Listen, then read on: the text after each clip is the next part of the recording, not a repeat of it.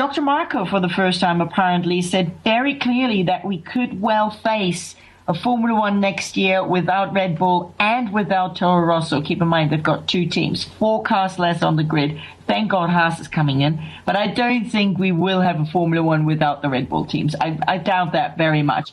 It sounds pretty close that they are going to be going with Ferrari. I think everybody's just waiting for Ferrari to confirm.